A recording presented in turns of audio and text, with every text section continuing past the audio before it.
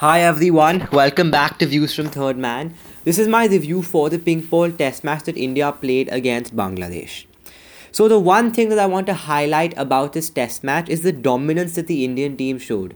Bangladesh got bowled out twice and they didn't even bat a full 50 overs. Much of that credit goes to Ishant Sharma and Umesh Yadav. They bowled magnificently. Ishant Sharma is in the peak of his career right now. He's got all the skill and all the experience and he's not even 30 yet. So he has a big career left of him. He has about 5 or 6 years of cricket left. And with a wicketkeeper like Ridhiman Saha, he's going to achieve some magnificent things.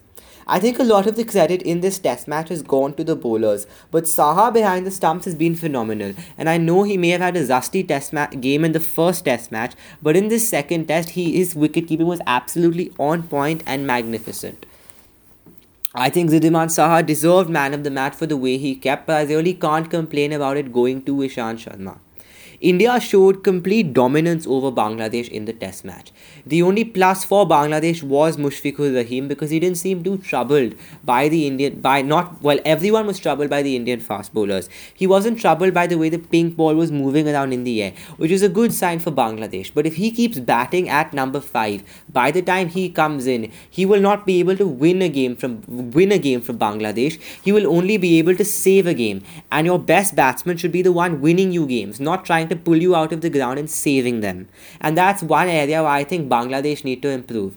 Otherwise, I don't think Bangladesh can improve anywhere because of India's sheer dominance. They prepared surfaces in this series where the fast bowlers came into play. The spinners didn't take any wickets in the pink ball test match at all. And the credit of that not only goes to the way the Indian fast bowlers have been bowling in the last few years, but the way the pink ball behaves. The pink ball itself is better for fast bowling. And with these 5 fast bowlers that India have shown absolute dominance. There's been a lot of talk about these Indian fast bowlers, but the most important fast bowler has been missing from the picture.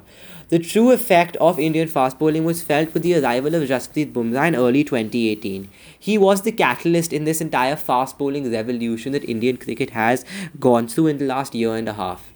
Jasprit Bumrah was magnificent in Australia, where conditions were good for pace. He was brilliant in the few games he played in England, and he was absolutely magnificent in South Africa. And his performance in the West Indies was absolutely incredible. Jasprit Bumrah bowls in Test match cricket the same way Waqar Younis used to. He doesn't take as many wickets as you expect him to, but he has the impact that a Waqar Younis would have with those fast in-swinging Yorkers that he can bowl at will. You never know what's coming at you when Bumrah is bowling, and he hasn't played a home test match yet. And that thought of Jasprit Bumrah coming in face and bowling at an opposition in a home test match should frighten all opposition severely. With a man like Saha behind the stumps, the spinners will always come into play. Saha is a very brilliant wicketkeeper. In my opinion, he's the best wicketkeeper in India at the moment, technically. MS Dhoni is probably the best all-time wicketkeeper, but MS Dhoni doesn't play cricket anymore. Now, basic logic says your best wicketkeeper is the one who plays in test match cricket. So technically, I think Saha is a very good wicketkeeper, but he does need to work on his DRS scores. Ashwin and Jadeja did not come into play in the test match that much, but that was understandable with the way the pink ball was behaving. But I never thought I'd see a day in Indian cricket where the fast bowlers took all the wickets and the spinners did not come into play at all for sessions upon sessions. So that was the basic review of the test match. And look at that. We've gone through an entire review without talking about Virat Kohli. Virat Kohli's innings of 130 was absolutely phenomenal. But no one is ever going to remember this inning.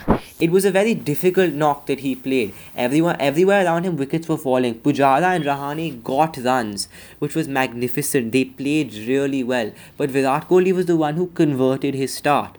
Virat Kohli made it look so easy. Rahane scored at a low strike rate and so did Pujara.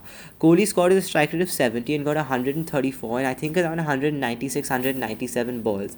And that's absolutely phenomenal considering everybody else was struggling. Virat Kohli took his game to the next level. But in doing so, it wasn't because it was difficult. He took his game to the next level by showing how easy it was to play against the pink ball. And because he made it look so easy, no one is ever going to appreciate this knock. Which is why I think I would like to put a little bit of credit to the fact that Virat Kohli put runs on the board for India that the fast bowlers could later go and defend. In a recent interview that Tim Payne, the Australian captain, took. He said that when you get 400, 300 plus runs on the board, it suddenly becomes a lot easier to be aggressive with your fast bowling tactics. And we saw with the way Mohammad Shami was bowling, he was being incredibly aggressive. And I think the fact that India got such a big score on the board really helped the fast bowlers. Otherwise, I do think the spinners would have come into play. Ashwin and Jadeja have been phenomenal, and their time will come again. But while these Indian fast bowlers are bowling so well, they should just sit back and relax and know that their place in the side is secure because they haven't done anything wrong. One thing I do want to point out though is I talked earlier about Jasprit Bumrah. Umesh Yadav was magnificent. Mohammad Shami always takes wickets, and Nishant Sharma is in the peak of his career. When Jasprit Bumrah comes back, whose place in the side does he take?